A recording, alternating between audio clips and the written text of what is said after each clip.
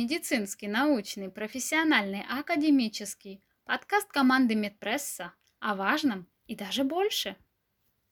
Добрый день, уважаемые слушатели Медпресса. Сегодня предлагаем вашему вниманию обзор под названием «Влияние различных типов физических нагрузок на костную систему у женщин». Остеопороз является проблемой, которая может появиться у женщин в постменопаузальном периоде. Казалось бы, что может быть страшного в снижении минеральной плотности кости? Однако, как мы знаем, такие изменения могут иметь неприятные последствия, представляющие собой уменьшение социальной активности женщин, повышенный травматизм и даже угрозу жизни. Согласно данным статьи, в 2011 году более 1 700 000 человек были госпитализированы с переломами, ассоциированными с повышенной хрупкостью костей, что привело к 70 миллиардам прямых затрат на лечение. Тут же авторы показывают следующие цифры из статистики Соединенных Штатов Америки. Женщины с остеопорозом старше 50 лет имеют повышенный риск развития переломов в последующие десятилетия по сравнению с женщинами с нормальной минеральной плотностью кости – 3,4% против 6,8%. Если посмотреть на украинскую статистику по остеопорозу, то опубликованы данные, что в нашей стране 13,4% женщин и 2,9% мужчин имеют данную патологию. Другие же источники говорят о прогрессировании роста остеопороза в Украине у 20-39% женского населения и 9-23% мужчин, в зависимости от региона проживания. Риск патологических переломов при этом достигает 10%. Данные Международного фонда остеопороза свидетельствуют о том, что 7 миллионов женщин Украины, около 28% от общего количества женщин, имеют остеопороз или остеопению. Все мы слышали, что болезнь гораздо проще и дешевле предупреждать, чем лечить. Остеопороз у женщин постменопаузального возраста как нельзя лучше иллюстрирует эту истину, поскольку это серьезное заболевание можно ослабить или даже предотвратить правильными физическими нагрузками. Причем начинать их необходимо как можно раньше. Например, в оригинальной статье приводятся данные об отдалении начала остеопороза на 13 лет в случае увеличения костной массы на 10% в период ее максимального роста, что в свою очередь возможно осуществить при правильном питании и соответствующем режиме физических нагрузок. В дальнейшем их эффективность снижается, но даже в возрасте 60 лет и старше правильно подобранный комплекс упражнений позволит уменьшить вероятность развития патологического перелома. В Украине группой ученых было проведено довольно интересное исследование по информированности женщин о проблеме остеопороза и способам борьбы с ним. У всех 95 респондентов были выявлены основные факторы риска развития остеопороза в виде возраста старше 65 лет, курения, наличия ранней менопаузы, сопутствующей патологии и так далее.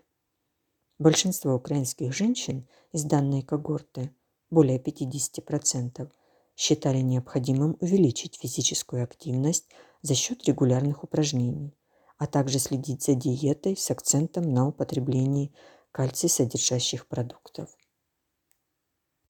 Материалы и методы. В данной статье авторы собрали, по их мнению, наиболее яркие примеры доказанного влияния упражнений на состояние костной ткани женщин в разных возрастных группах, обсудили оптимальные сроки начала специфических нагрузок и их длительность. Также были рассмотрены вопросы реакции кости на механические воздействия и диагностические критерии изучения ответа костной ткани на осевую нагрузку.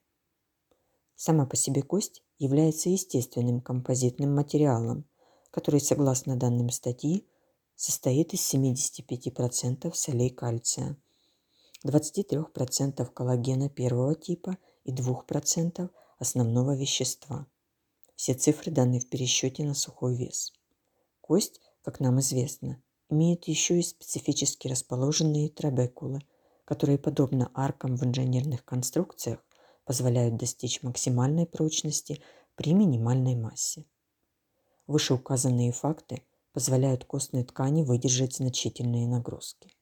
Однако всему есть своя граница, и при воздействии силы, которая превосходит предел прочности кости, последняя ломается.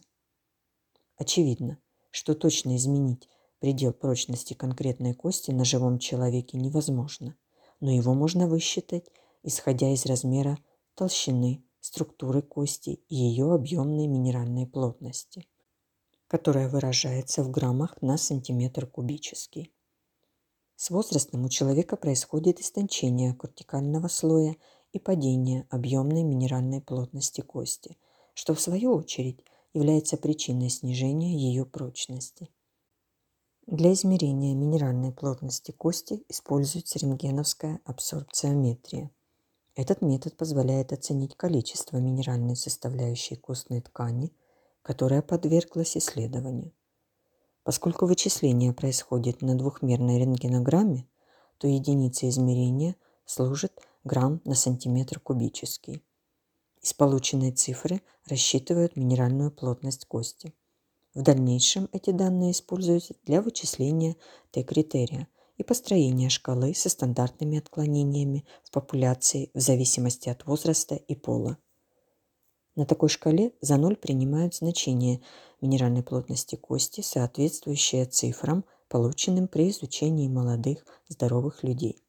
Напомним, что Т-критерий – это разница между цифрами минеральной плотности кости у конкретного человека и средними значениями минеральной плотности кости в популяции, учитывая пол и возраст. Согласно информации из статьи, Всемирная организация здравоохранения определяет остеопороз как значение Т-критерия 2,5 и ниже. В сочетании с данными анамнеза Т-критерий может являться предиктором возможного перелома.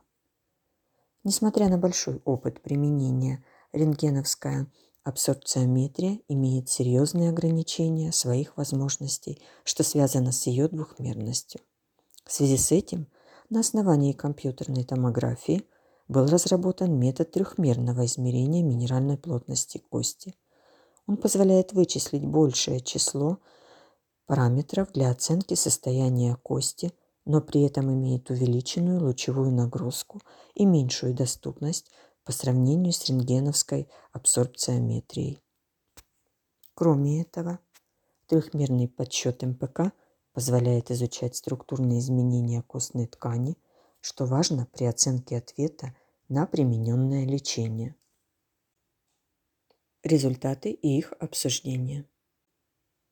Поскольку костная ткань является живой, она имеет определенную приспосабливаемость и может изменяться в зависимости от уровня нагрузки на нее, так называемая функциональная адаптация. Авторы в своей работе выделяют следующие основные признаки прочности кости. Значение минеральной плотности кости, площадь наибольшего поперечного сечения и момент инерции. Согласно исследованиям, все эти показатели имеют более высокие значения у людей, занимающихся спортом. Костная ткань постоянно проходит процесс ремоделирования, который зависит от возраста, пола, типа физической активности и ее продолжительности. Авторы говорят, что основным фактором все же является возрастной период, в котором началась постоянная физическая нагрузка, препубертатный, ранний пубертатный, подростковый, молодой, зрелый. Согласно данным статьи, у девушек к 16-летнему возрасту формируется 80-90% костной массы, причем около 50% ее образовывается в первые 4 года после появления менархы. Максимальная костная масса достигается приблизительно к 18 годам, после чего в течение 30 лет не отмечается каких-либо существенных изменений. Костная ткань ребенка очень чувствительна к нагрузкам, и в результате правильно подобранных физических упражнений кости хорошо растут и набирают массу. В дальнейшем этот эффект закрепляется и сохраняется на длительный период.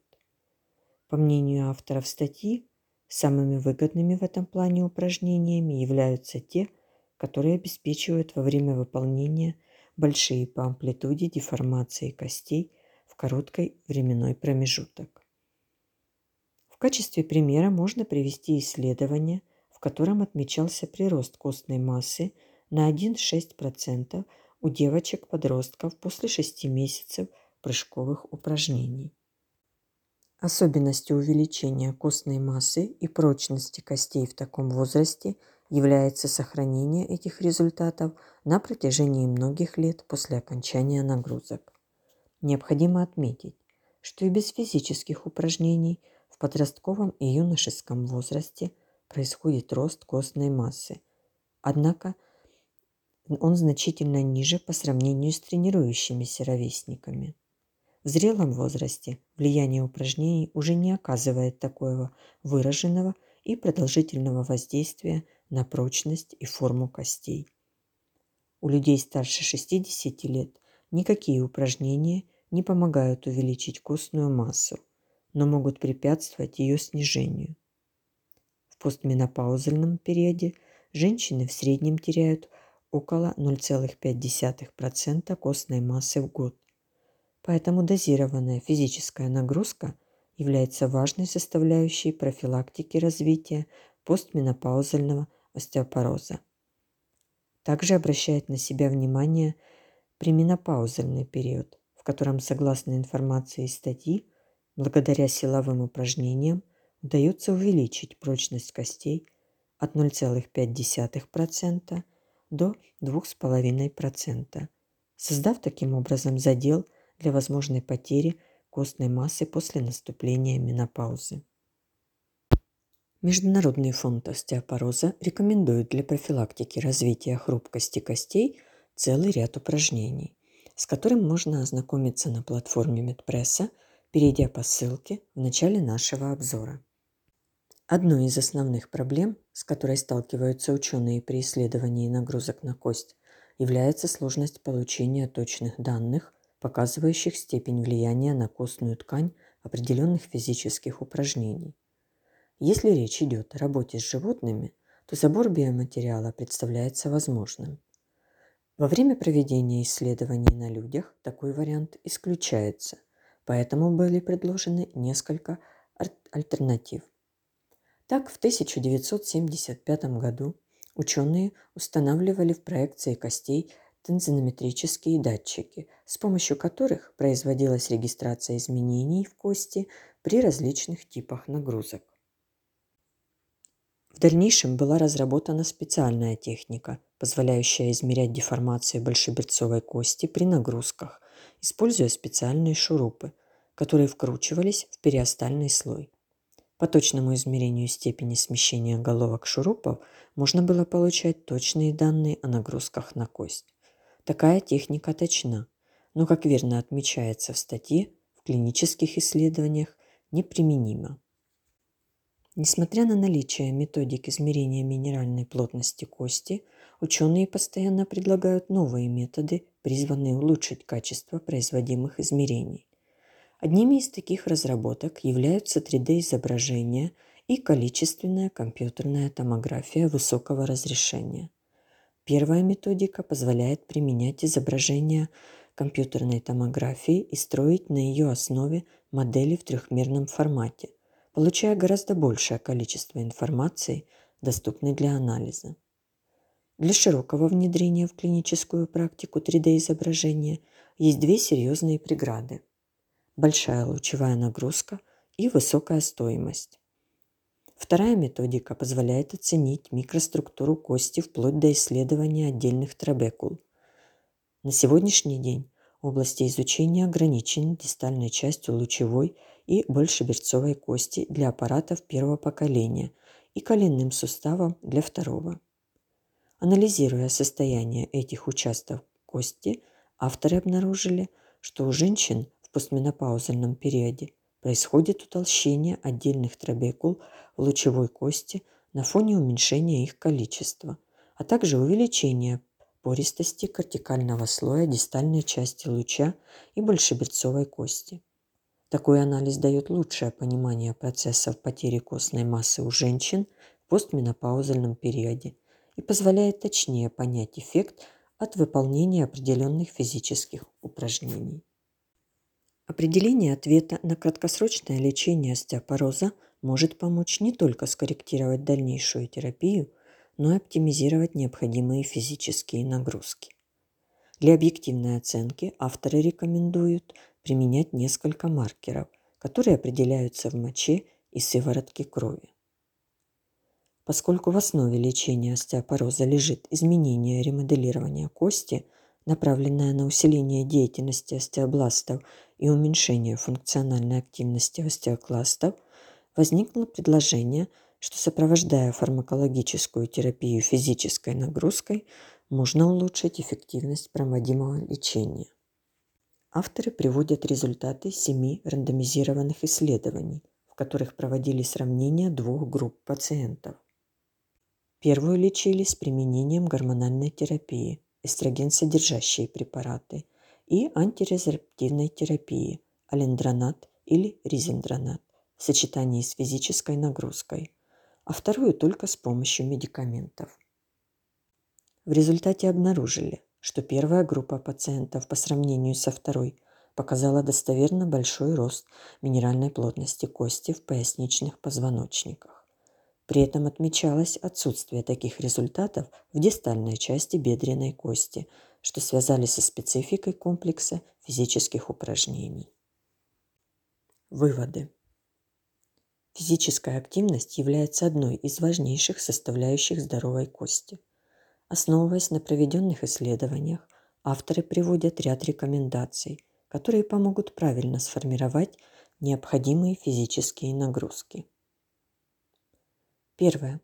В препубертатном и подростковом периоде рекомендовано выполнять упражнения с высоким уровнем нагрузки на кость. Такая практика не только позволит максимально улучшить рост костной массы, но и может предупредить развитие перелома в будущем. Второе. Среди упражнений с высокой нагрузкой на кость наиболее эффективными, по мнению автора, являются прыжки и подскоки в комбинации с упражнениями на сопротивление. Третье. Длительность каждого занятия около получаса. Согласно полученным данным, при занятиях менее 30 минут происходят изменения только в шейке бедренной кости.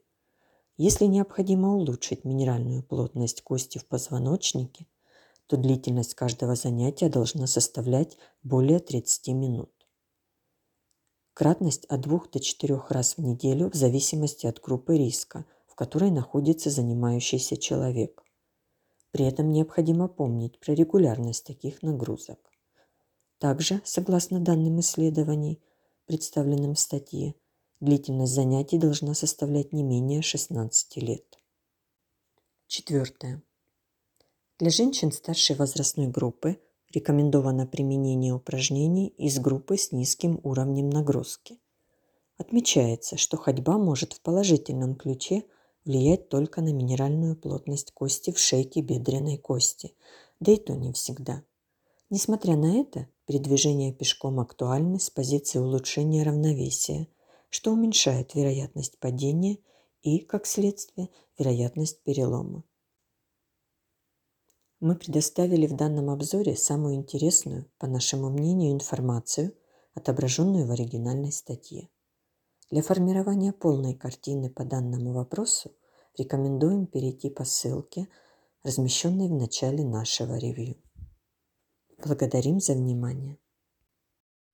Медицинский, научный, профессиональный, академический подкаст команды Медпресса о важном и даже больше.